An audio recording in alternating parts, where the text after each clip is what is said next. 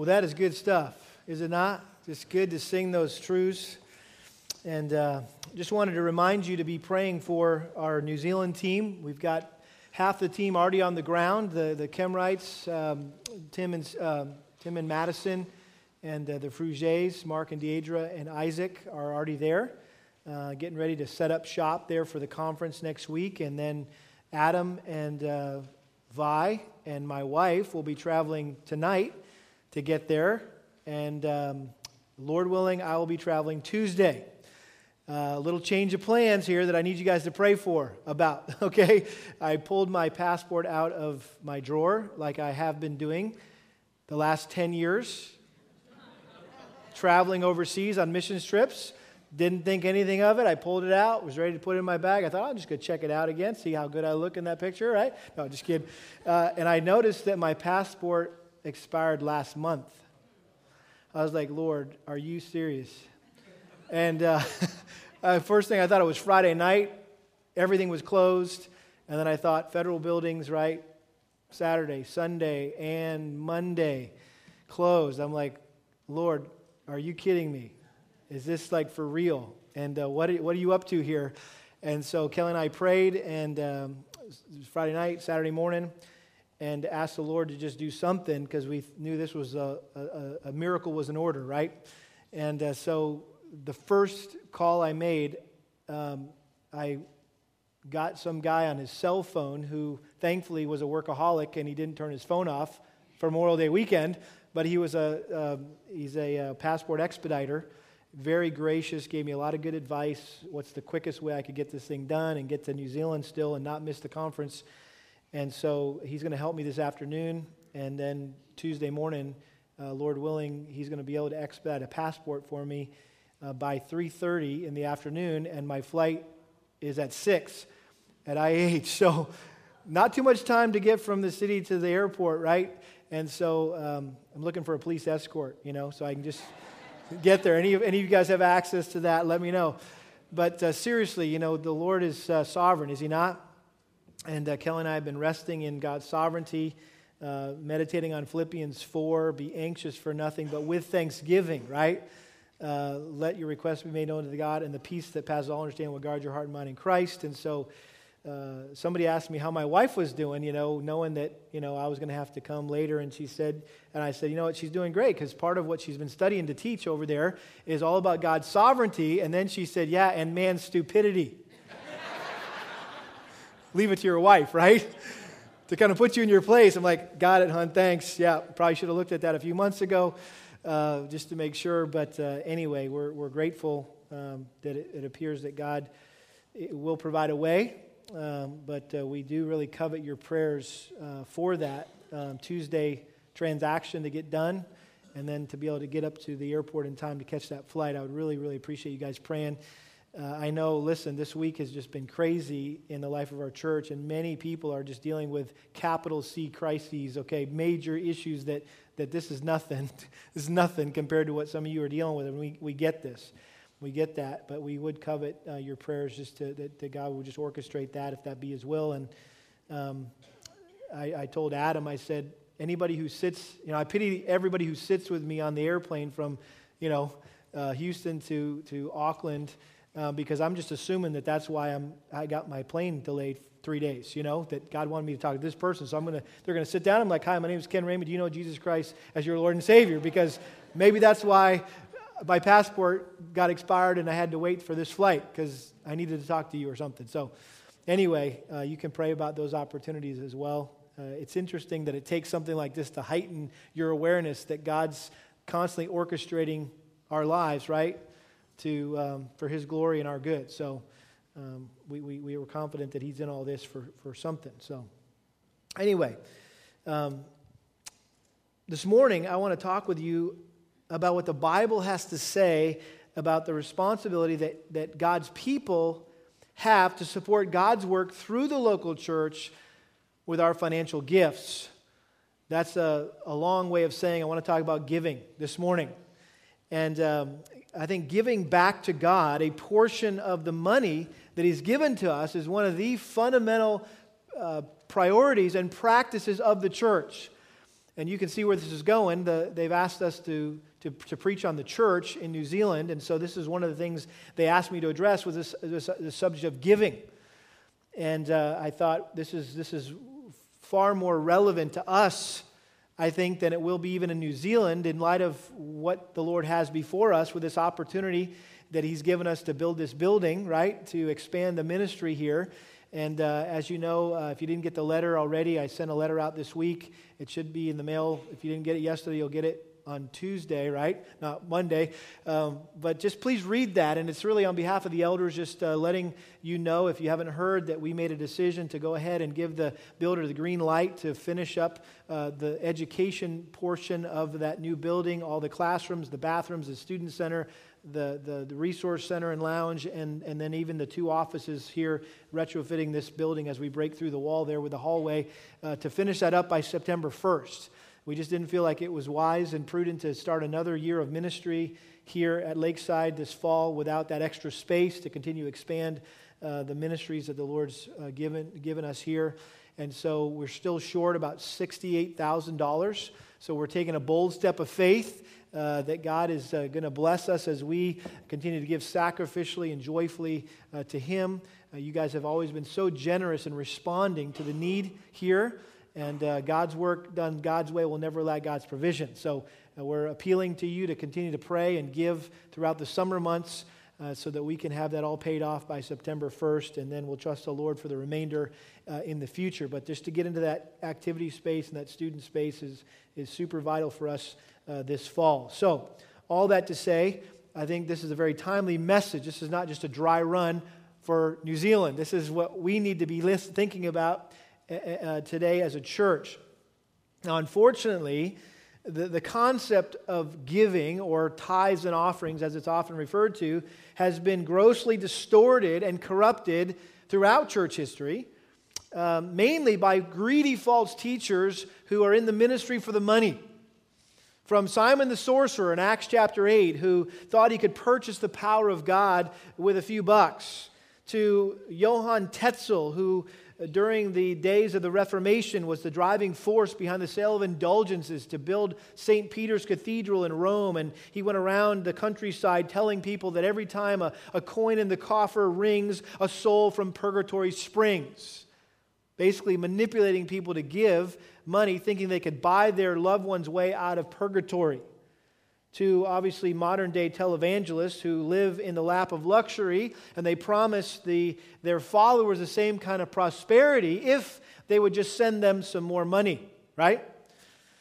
So it's understandable why the subject of giving money to the church has become such a controversial subject. In fact, I think that some well-meaning pastors who want to avoid the perception of being a lover of money or to avoid the perception of having a conflict of interest whenever the pastor preaches on money or on giving, he's fishing for a raise, right? That's what he's getting about. That I think, again, some well-meaning pastors fail to teach their congregations how to give biblically.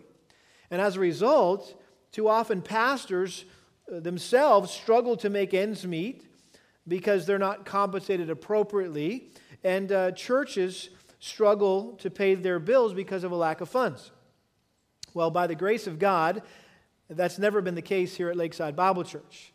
God has been so good and so gracious to us, and we've always had more than we needed as far as His work is concerned. But obviously from books I've read, right, conversations I've had from other people, this is an issue in the church. In fact, I heard a story about a church board who was frustrated by the lack of giving from the members of their congregation, and so they decided to come up with a new system for taking the offering.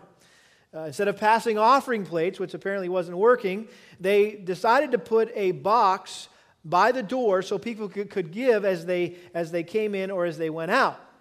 But this was no ordinary box like we have in the back of our sanctuary here. Their box was if you dropped in $20, nothing happened. But if you dropped in less than that, a siren went off. And if you walked by and put nothing in it, it took your picture and sent it to the church leadership, right? Well, obviously, no church should ever have to resort to rigging their offering box with a siren or a camera to motivate their people to give. Besides, We know the Bible clearly teaches that what you give is ultimately between you and the Lord. And no one else should know what you give or even that you give. Matthew chapter 6, verse 2, Jesus said, "So when you give to the poor, do not sound a trumpet before you, as the hypocrites do in the synagogues and in the streets, so that they may be honored by men. Truly I say to you, they have their reward in full. But when you give to the poor, do not let your left hand know what your right hand is doing, so that your giving will be in secret, and your Father who sees what is done in secret will reward you." I think it's interesting that it's become commonplace in the church today to put contributors' names on pews and plaques and bricks and stained glass windows, and to name schools and buildings after large donors, to send special letters or make special phone calls to the really big givers in the church. And I think these well-intentioned practices go directly against the very thing that Christ condemned in this passage, and unwittingly robs people of their heavenly reward. I think this is just one example of the fact that many Christians today misunderstand what the Bible teaches about giving. I'll give you another example. And that's the concept of tithing. This idea that we're to give 10% of our income back to the Lord. And many good Bible-teaching churches have promoted tithing as the biblical standard for what their members should place in the offering plate. One of my favorite stories is that of two men who were shipwrecked on a remote island. And one of the men was pacing frantically back and forth going, "We're going to die. There's no food. There's no water. How is anybody going to ever find us? We're going to die." And the other guy was just propped up calmly under the coconut tree, just chilling. And the other guy got down and he shook him. He said, "Don't you realize we're going to die? There's no food here. There's no water. And nobody's ever going to find us." He said, "Relax." He said, "I make $100,000 a week." And the guy's like, "Well, that's great. That's not going to help us here." He says, "No, you don't get it. I make $100,000 a week, and I tithe a tenth of that to the church. My pastor will find me."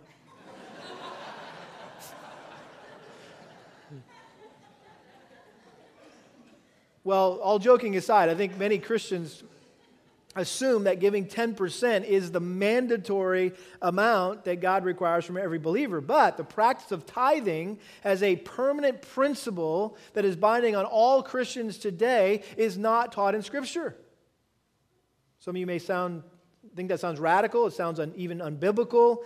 Well, let me explain. The concept of tithing is a biblical concept taught in the Old Testament. But nowhere in the New Testament does God give a fixed amount or percentage that we're required to give. We're simply told to give freely and generously to the Lord. And through the person and work of Jesus Christ, the concept of tithing has been replaced by what is sometimes referred to as grace giving. Grace giving. And when you understand the concept of grace giving, which we're going to talk about today, rather than asking the question, "How much does God expect me to give?" the question simply becomes, "How does God want me to give?" And while the New Testament does not mandate how much we should give, it does give us principles by which we can determine how we should give. And the premier passage on giving in the New Testament is 2 Corinthians chapter 8 and 9. And these two chapters really contain the most concentrated section of principles on giving found anywhere in the entire Bible. And we're going to see this morning 12 principles for biblical giving that will instruct us and inspire us to be generous, joyful, sacrificial givers. Now let me give you just a quick background of this passage as we get into this, 2 Corinthians chapter 8 and 9. One of the great projects that God used the Apostle Paul to accomplish on his third missionary journey was to collect an offering for the persecuted, famine-stricken saints in Jerusalem. And so as he traveled around to the various churches that he had previously planted, Paul asked the believers to contribute something to help their impoverished brothers and sisters who were struggling and suffering in Jerusalem. And so when he visited the local churches in the region of Macedonia, he was absolutely blown away that in spite of their own poverty, they gave more generously, more joyously, more sacrificially than anyone he had ever seen. And so Paul used their example to instruct and inspire the church in Corinth to give to the collection for the Jerusalem church. Paul had already told the Corinthian church about this collection in a previous letter that he had written to them, probably the lost letter, the letter that we don't have preserved in the canon, but he mentions it in 1 Corinthians 16. So just quickly turn back to 1 Corinthians 16, just by way of introduction here. Paul says, as he's wrapping up this letter, he says, now concerning the collection for the saints. He's talking about this collection for the saints in Jerusalem. He says, now concerning the collection for the saints. In other words, I've already told you about this. Let me just remind you as I wrap up this letter. As I directed the church of the Galatia, so do you also. He says, on the first day of every week, each one of you is to put aside and save, as he may prosper, so that no collections be made when I come. And so here we have our first principle, even before we get to 2 Corinthians 8 and 9, we have our first principle here of biblical giving, and that is to give regularly. You need to give regularly. Notice it says on the first day of the week. That's when the early church gathered together for worship. Sunday, right, because of the Lord's resurrection, they moved the day of worship from the Saturday Sabbath to the Sunday worship service. And so whenever they gathered together on the first day of the week, they would have instruction, they would have fellowship, they would have prayer, they would have a meal followed by the Lord's Supper, Acts 2:42. But notice what he says here. On the first day of every week, in other words, when you come together to worship, he says, each one of you is to put aside and save as he may prosper. So Paul commands here everyone to set aside a certain amount of money and bring it to church with them every Sunday. You see that? On the first day of every week, each one of you, everyone, every Sunday. So everyone in the church should play a role in giving towards the Lord's work, whether you're a child, a teenager, a person on a fixed income, even those experiencing financial difficulties. That's no excuse not to be part of this command or to obey this command. And typically, I think people give to the church based on when they get paid, whether it's once a week or twice a month or once every month. My suggestion to you is that you try to spread out your giving over the month so that you have something to bring with you every week, every Sunday, just to be in line with this principle here of giving regularly. Giving, I think, is so much an act of worship, right? It's just as much an act of worship as singing, as praying, as listening to the word preached. And so putting money in the offering box or the offering plates is a vital part of our weekly worship experience before the Lord. So we should never come to the Lord empty-handed, right? Like, it would be odd for you to show up some Sunday and go, well, you know, I'm not going to pray today. Or I'm not going to sing today. Or I'm not going to listen to the sermon today. I'm going to do everything else, but I'm not going to do that. It would be like something's missing, right? And so, again, I think if we miss a Sunday because maybe we're sick or we're out of town on vacation, we should make sure to make that up either before we leave or when we get back. I mean, you think about your house payment, right? We all have a house payment. Most of us have a house payment, right? And if you go out of town or you're sick, it doesn't change the fact you still got to pay your house payment, right?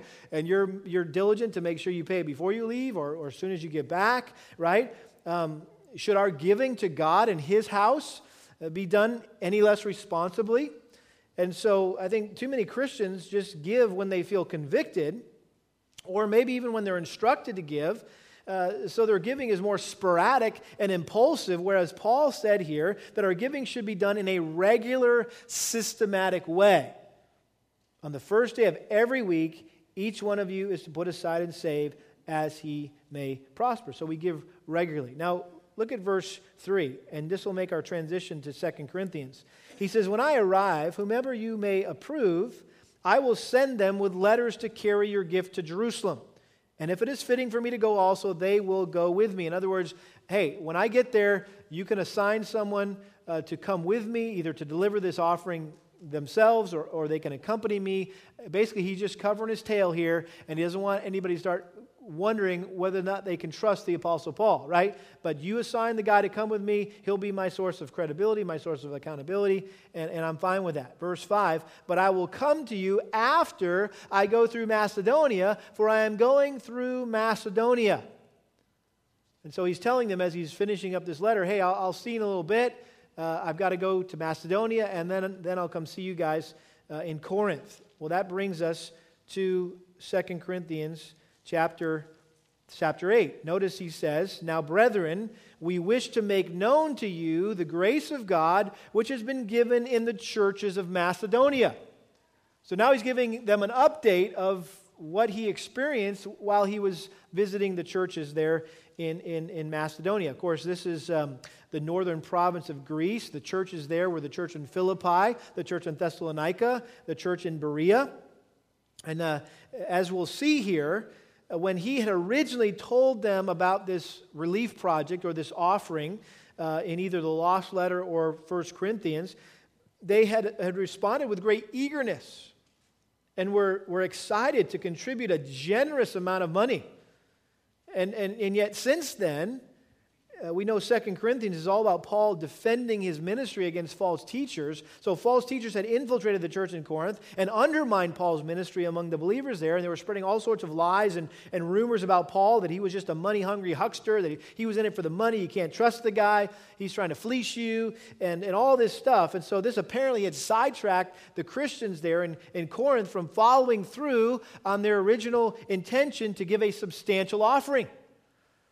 And so Paul sent Titus to deliver what we know as the severe letter, and as we will see, to also encourage them to follow through on the collection they had promised to give. And so now Paul was writing to them possibly for the fourth time, okay, and encouraging them to finish up the collection and have it ready for him when he came. And in order to motivate the Corinthian Christians to follow through here, he uses the example of the Macedonian churches and really challenges them to give in like manner, because those churches gave unlike anyone Paul had ever seen. And you say, well, what motivated them to give in such an exemplary way? Well, I think the answer is in the phrase that's used 3 times in these 2 chapters, and that's the phrase, the grace of God. The grace of God. Notice verse 1. "Now, brethren, wish to make known to you the grace of God, which has been given in the churches of Macedonia." Verse 9. "For you know the grace of our Lord Jesus Christ." And then chapter 9, verse 14, "While they also, by prayer and on your behalf, yearn for you because of the surpassing grace of God in you." This is where we get the idea of grace giving, that this was simply, their generosity was simply an evidence of God's grace. They couldn't take credit for it, right? God got all the glory, and it was just His graciousness to them that made them such generous, joyful, sacrificial givers. He enabled them to be that. And they really are the model, not just for the Corinthians, but also for us today. This is how we should give.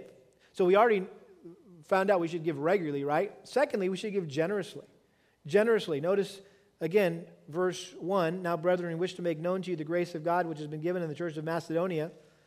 In other words, their amazing generosity, that in a great ordeal of affliction, their abundance of joy and their deep poverty overflowed in the wealth of their liberality. I mean, that verse is amazing, because it's talking about opposite ends of the spectrum. You've got great ordeal of affliction, you've got abundance of joy, you've got deep poverty, and you've got a wealth of liberality. What in the world is going on here? How can these things, how can affliction and abundance of joy exist in the same church body? How can deep poverty and a wealth of liberality exist in the same church body? And yet it did in the churches in Macedonia. These believers were destitute. They had experienced the ravages of war. They had been plundered by the Romans. And it says that they were in deep poverty. This is like the worst kind of poverty. This is like severe poverty. This is as bad as it can get, where you really had become a beggar. And they had resorted to begging, but not begging to get money, begging to give money. We're going to see that in a moment. Because here was a group of people who faced these insurmountable difficulties that should have discouraged them from even thinking about being able to give. They could have made excuses, right? That, hey, there is the need. I appreciate the need. Thanks for that opportunity to give. But man, we just can't afford it right now. I mean, come on, we better go hold on to what we do have, because it's very little. We don't know what the future holds. We can't give right now. Maybe in the future we can give, right? They didn't offer any of these excuses. Why? Because they understood that giving is not a matter of what you have, but it's a matter of what's in your heart. It's not what's in your pocket, right? It's what's in your heart. And even though they hardly had anything to live on, they had extremely generous hearts. You know, I'll never forget when I traveled to India, one of the first times I was there, and we took the children from this orphanage out to a park to play one afternoon, and we stopped by the bakery, and we got all these sweets and candy and donuts and pastries, and we sat the kids down in the park, and we gave these kids these gifts, and it was like Christmas to them. I mean, this is like rare for them to ever even to eat something like this. And as we were walking through the crowd of kids and just making sure they had everything they needed, like every kid was lifting up whatever they were eating and offering it to us. And I was like, this is amazing. And these kids are dirt poor. They have nothing. And yet their initial response is to be liberal, to be generous, and to want to share. And I was so convicted by that. And you can imagine when I got home, my kids heard that story, right? About how important it is to be generous, right? Especially you knuckleheads that have everything, right? You could ever want, right? But notice he says, with the wealth of liberality, they just overflowed. Their poverty overflowed. Poverty doesn't usually overflow, right? Poverty overflowed with a wealth of liberality, generosity, sincerity. This was just an amazing, generous spirit. And so we need to give generously. Okay, that's the second principle. Give generously. Number 3, give sacrificially. Notice verse 3. He says, for I testify that according to their ability and beyond their ability, they gave of their own accord. In other words, they gave sacrificially. They gave more than they actually had to give. They pushed giving past the point where the figures added up, right? They didn't add up. They couldn't give. They shouldn't have gave. It appeared unreasonable, but they did anyway.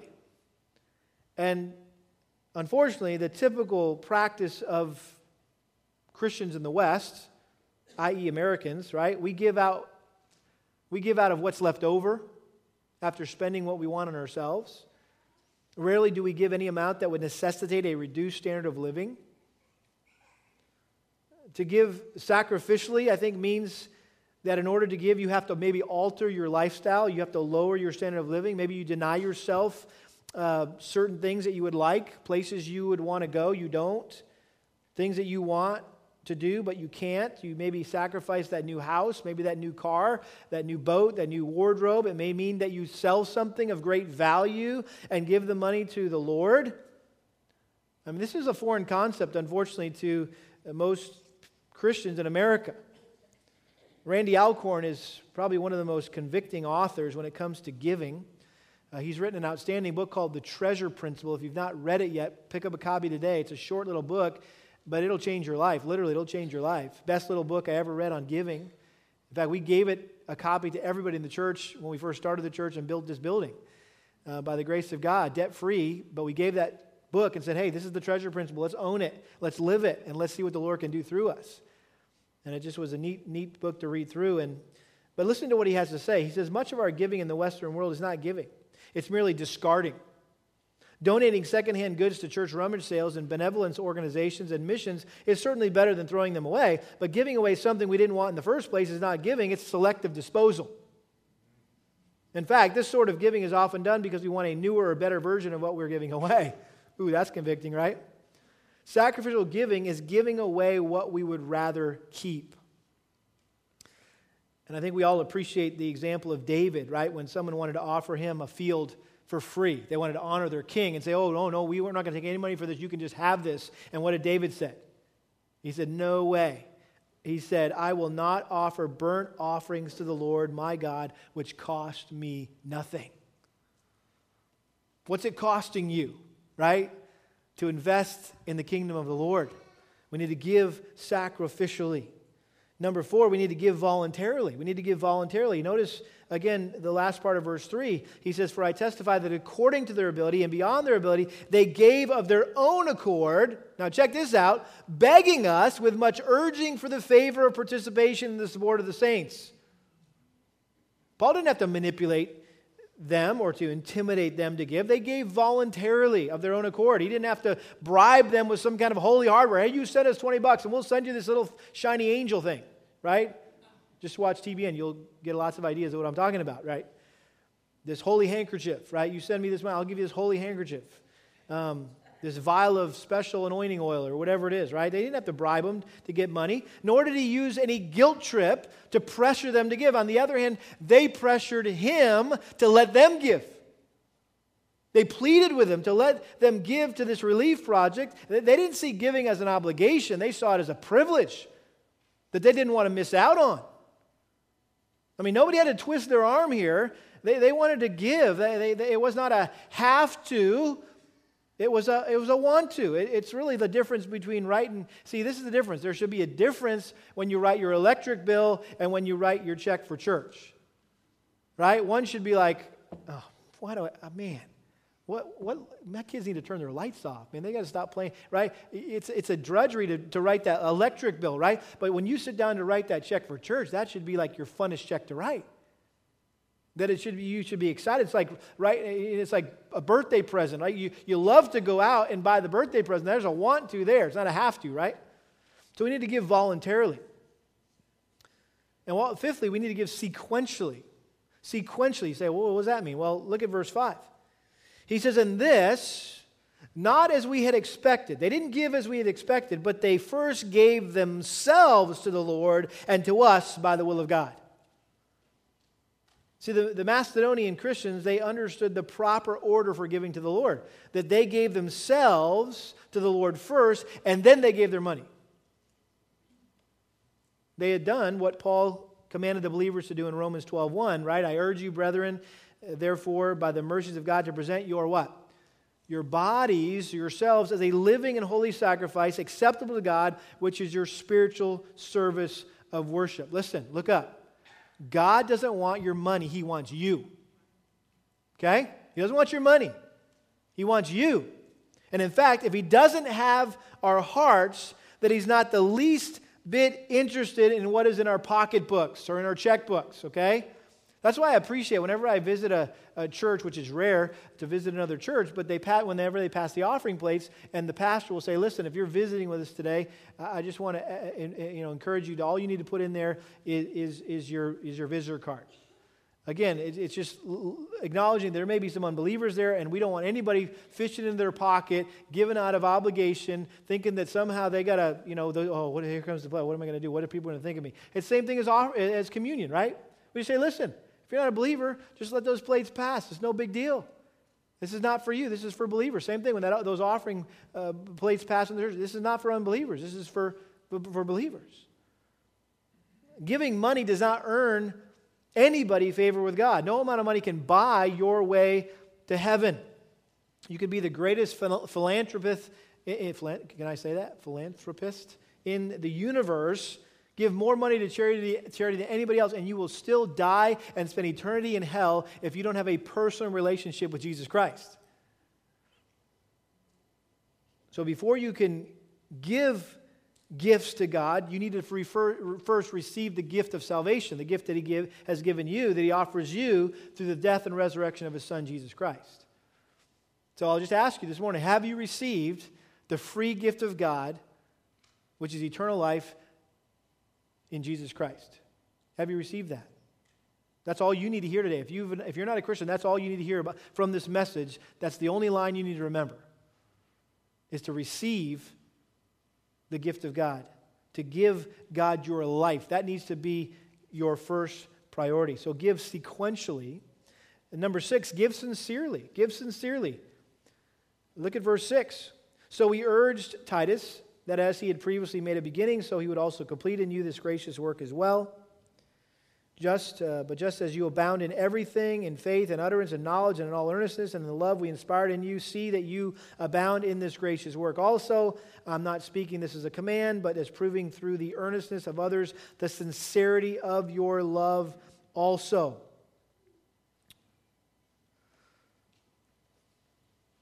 According to 1 Corinthians 12, 13, and 14, we know that the Corinthians excelled in every other spiritual virtue.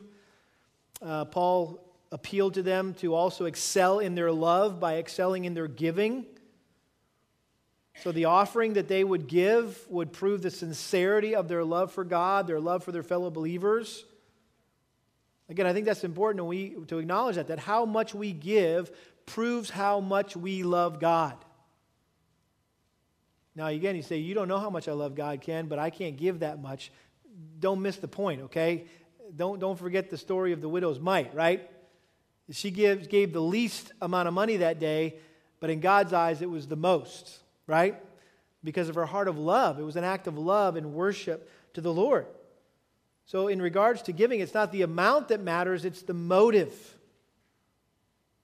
Again, God is far more concerned about why we give than how much we give. And so the question really is, why are you giving? Are you giving to relieve guilt? Are you giving to keep from being punished by God, to be thought highly of by other people? Or are you just giving because you love Jesus, right? You just want to show God how much you love Him. So you need to give sincerely from the heart. Number 7, you need to give proportionately. Proportionately. Look at verse 10. We're going to skip over verse 9. We'll get back to that. Verse 10, I give my opinion in this matter, for this is to your advantage, who were the first to begin a year ago, not only to do this, but also to desire to do it. But now finish doing it also, so that just as there was the readiness to desire it, so there may be also the completion of it by your ability. For if the readiness is present, it is acceptable according to what a person has, not according to what he does not have. For this is not for the ease of others and for your affliction, but by way of equality. At this present time, your abundance being a supply for their need, so that their abundance also may become a supply for your need, that there may be equality. As it is written, he who gathered much did not have too much, and he who gathered little had no lack.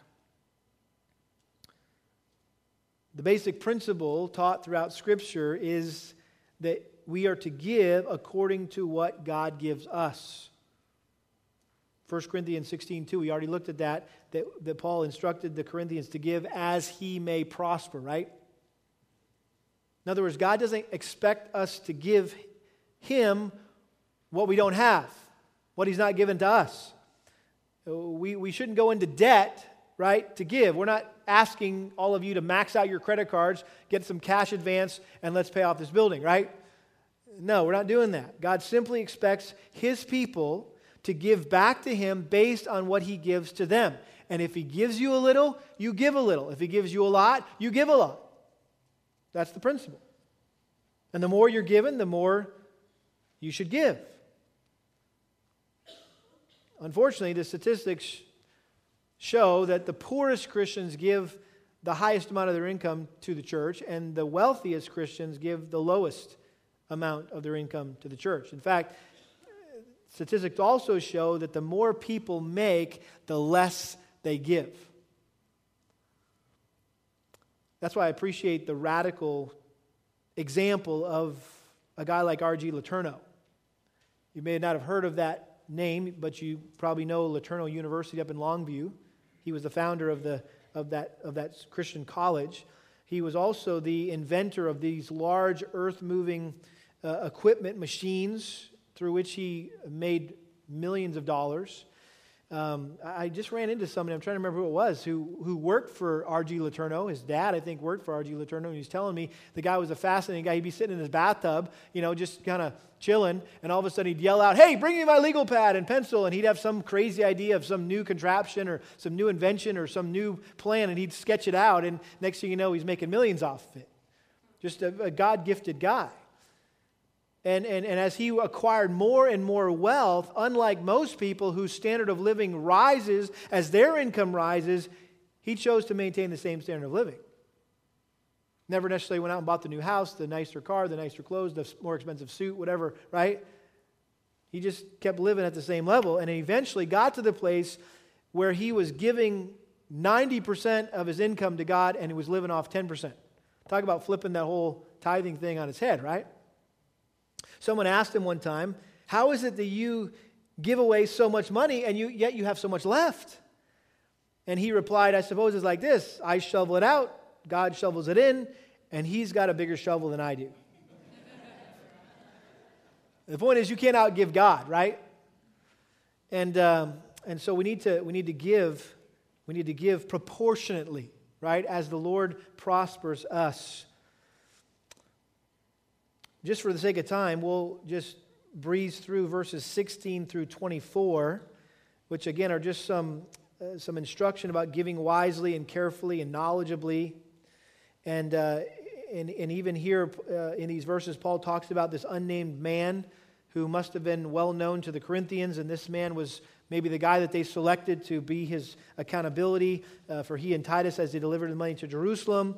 Again, Paul was protecting himself from any possible accusations about mishandling funds. Right? It's very important that church leaders remain above reproach when it comes to money. That's why don't ever try to hand me any money. Don't ever try to hand me a check. Don't say, "Hey, Pastor, where can you give this to son?" No, here's an envelope. You figure it out, okay? Because give it to that person. Let them get accused of embezzling church funds. But I'm not going to get accused of that, right?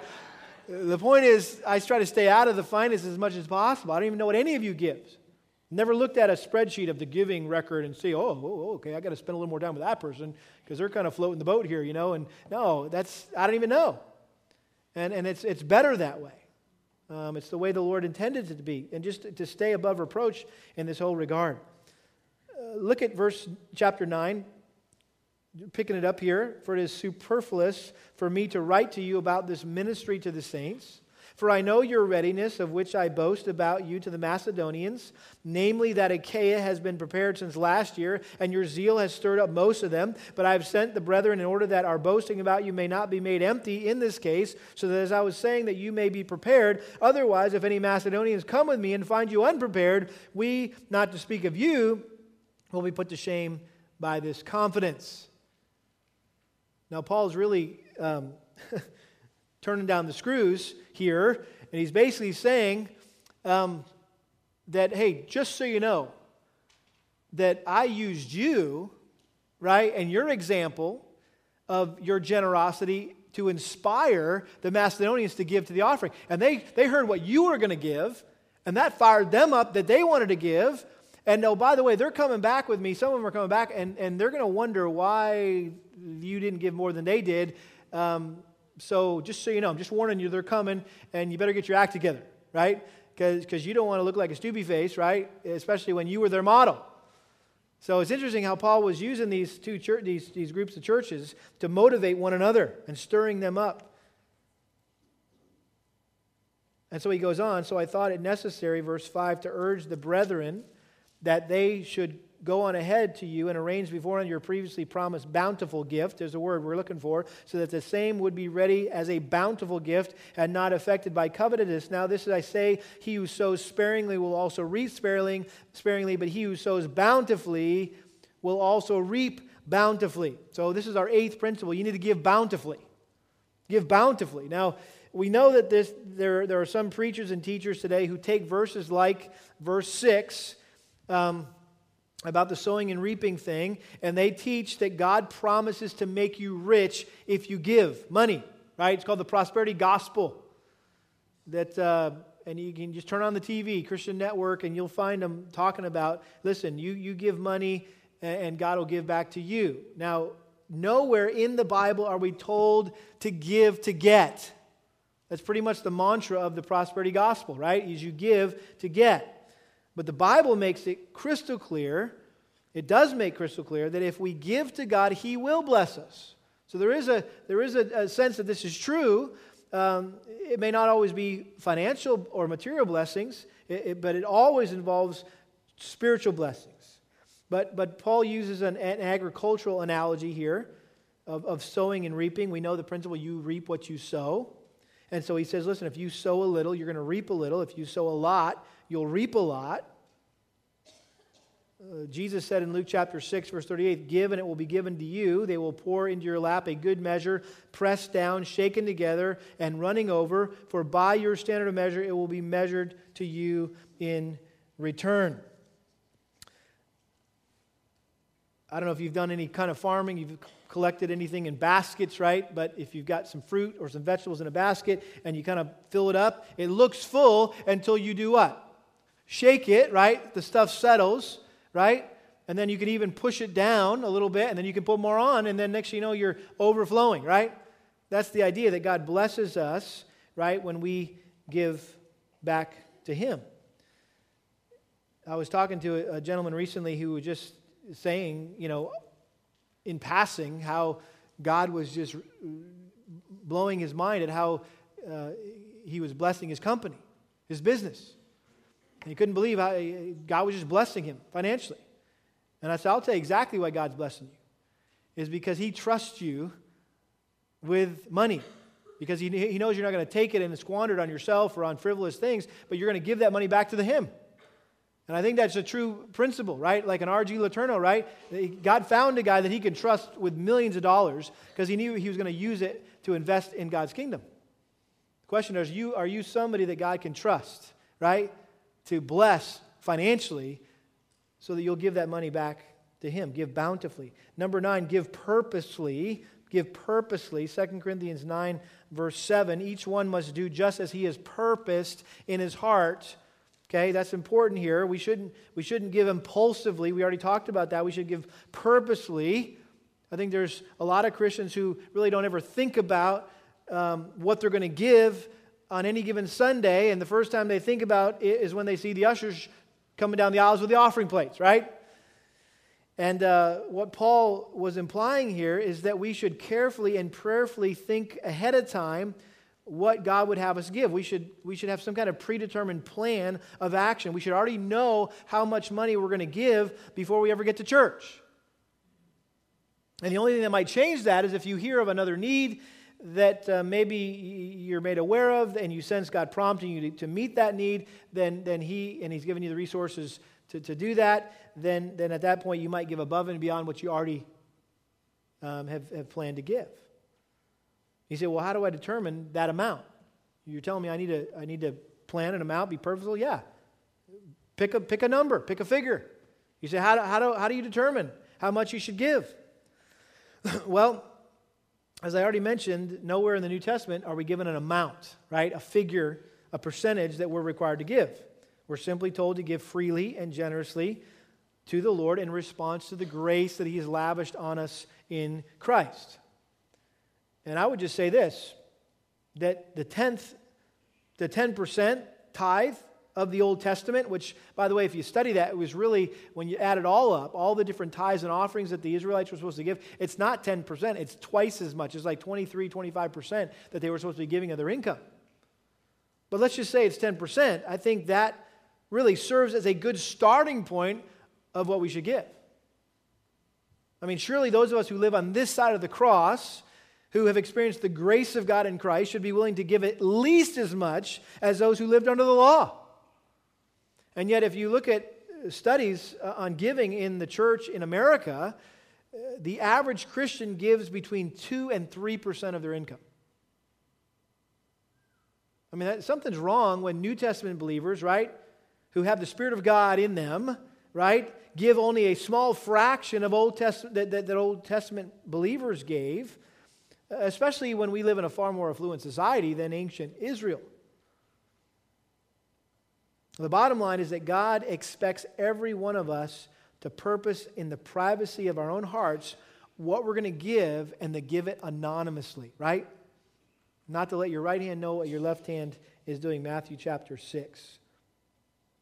Number 10, we need to give cheerfully. Give cheerfully. Look at verse 7 again. Each one must do just as he has purposed in his heart, not grudgingly or under compulsion, for God loves a cheerful giver. We should give cheerfully, not grudgingly. That word grudgingly literally means grief, sorrow, sadness. In other words, you're giving regretfully, reluctantly. Instead, you should give cheerfully, he says. Be a cheerful giver, which, by the way, that word in the original language is where we get the English word hilarious. I mean, we should be laughing when we're putting stuff in the offering box, because we're having so much fun. It's so joyful. It's so cheerful that we get to give to the work of the Lord. We should be laughing. Our heart is just so enthusiastic and joyful. God loves that kind of heart. And I think it's those people who give this way, in a hilarious way, who discover that nothing brings greater joy than being able to meet needs and support God's work through their gifts. I mean, it's a ball. It's a kick. You should try it sometime. Number 11, we need to give confidently. And this is an important principle to keep in mind. Verse 8, and God is able. We just sung that, right? And God is able to make all grace abound to you, so that always having all sufficiency in everything, you may have an abundance for every good deed. As it is written, He scattered abroad, He gave to the poor, His righteousness endures forever. The Corinthians up to this point may have been getting nervous as they sat there in their pew and this letter was being read, and they're thinking, wow, Paul's really wanting us to go for it here with this giving, this gift, this offering. I'm a little concerned that we're going to have enough left over for ourselves, right, to take care of our needs, and they're practical needs. So we need to take care of our families, right? Paul wanted the Corinthians to know that they could have confidence to give generously, to give sacrificially. Why? Because God would provide for their every need. You never have to worry that if you give to the Lord, that you're not going to have enough to meet your own needs. God is always faithful to replenish whatever we give away, and He will make sure that we have everything we need for life and for godliness. Not only does how much we give prove how much we love God, it also proves how much we trust God. Matthew chapter 6, verse 33, seek first His kingdom and His righteousness, and all these things will be added unto you as well. What are all these things? The context is, what are we going to eat? What are we going to wear? Where are we going to live? What are we going to drive? Right? Don't worry about these things. The world worries about these things. You seek first my kingdom and my righteousness, and all these things will be taken care of. Paul said in Philippians 4:19 that God will supply all your needs according to His riches in Christ Jesus. So give confidently. And then lastly, and maybe most importantly, give thankfully. Give thankfully, and here we come to the ultimate motivation for why we should give back to the Lord what He's given to us. Notice the theme here in verses 10 through 15 of thanksgiving. Now He who supplies seed to the sower and bread for food will supply and multiply your seed for sowing and increase the harvest of your righteousness. You will be enriched in everything for all liberality, which through us is producing thanksgiving to God. For the ministry of this service is not only fully supplying the needs of the saints, but it is also overflowing through many thanksgivings to God. Because of the proof given by this ministry, they will glorify God for your obedience to your confession of the gospel of Christ, and for the liberality of your contribution to them and to all, while they also by prayer on your behalf yearn for you because of the surpassing grace of God in you. Thanks be to God for His indescribable gift. Interesting what's going on here. I think that the Jewish Christians who were in need in Jerusalem were skeptical of the legitimacy of the Gentile converts. Like, are these guys really saved? Especially believers in Corinth, because they had some problems in their church, didn't they? They were messed up. And so they're like, surely those people aren't believers. Don't associate them with us. And so Paul was saying, listen, this is a simple way. This gift to them is a simple way to demonstrate to these Jewish brothers and sisters in Christ in Jerusalem that you are the real deal, that your conversion is legit, you're truly saved. And also, it's an act of worship, and it's a way to thank God for His gift to you. The word thanksgiving used 3 times here. And I think giving is one of the most tangible ways of expressing our gratitude to God for all that He's given us in Christ.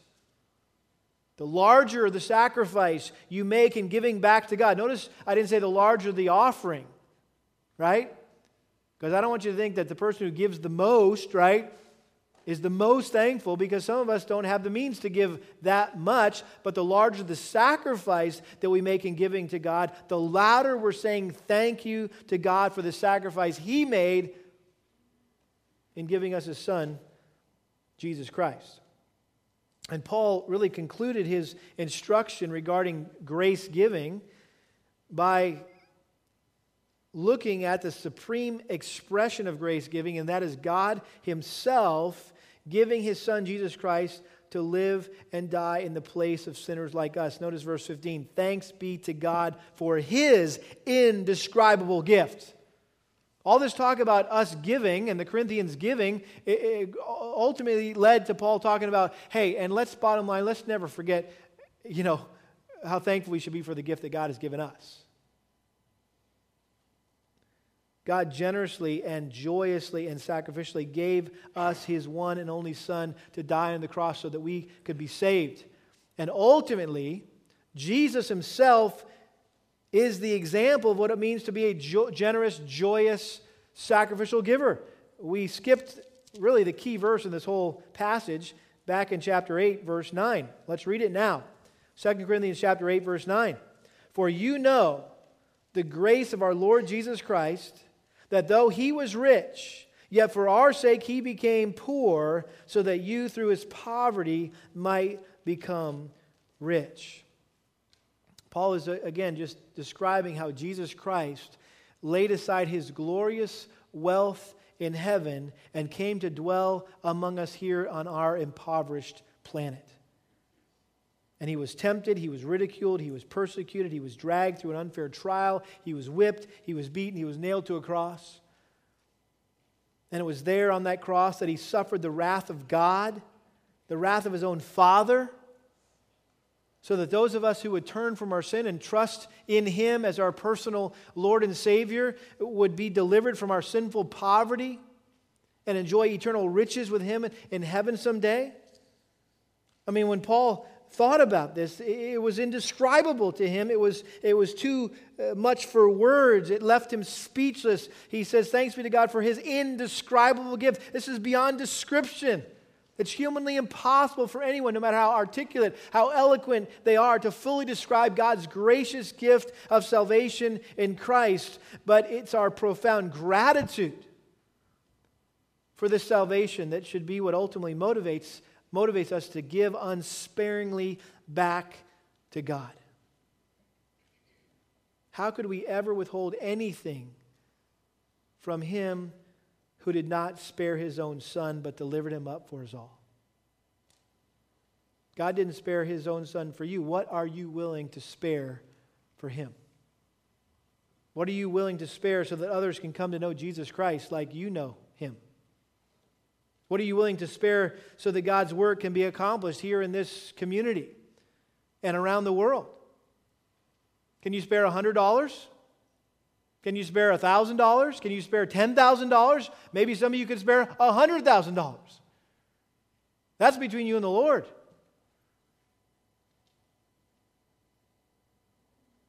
But when we consider the incredible sacrifice that God made for us, no sacrifice will be too great for us to make for Him.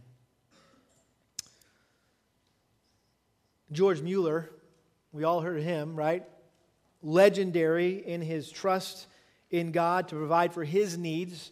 But what most people don't know about George Mueller is he was one of the most generous givers in the history of the church. Even though he had all these needs, he was constantly giving money away. And this is what he said.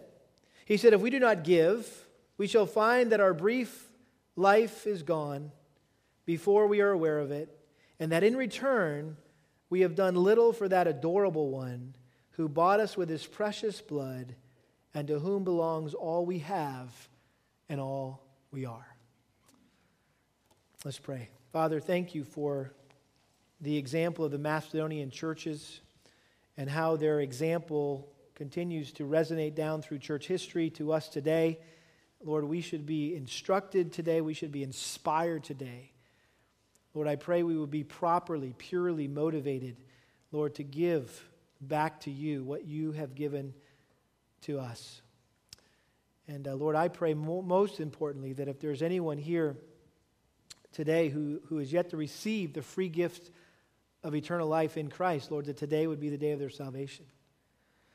And Lord, I also pray that You would be gracious to us, that You would pour out Your grace in our lives as individuals and as a church, and that these next 3 months that we would see You do powerful, dramatic, miraculous things, Lord, in bringing in the remaining funds that we need to finish this building, Father, and ultimately so that You might receive the glory and the honor. Lord, we don't want any of that because we know this is all Your work, and so help us to give in like manner as these Macedonians, Father. We ask this in Jesus' name. Amen.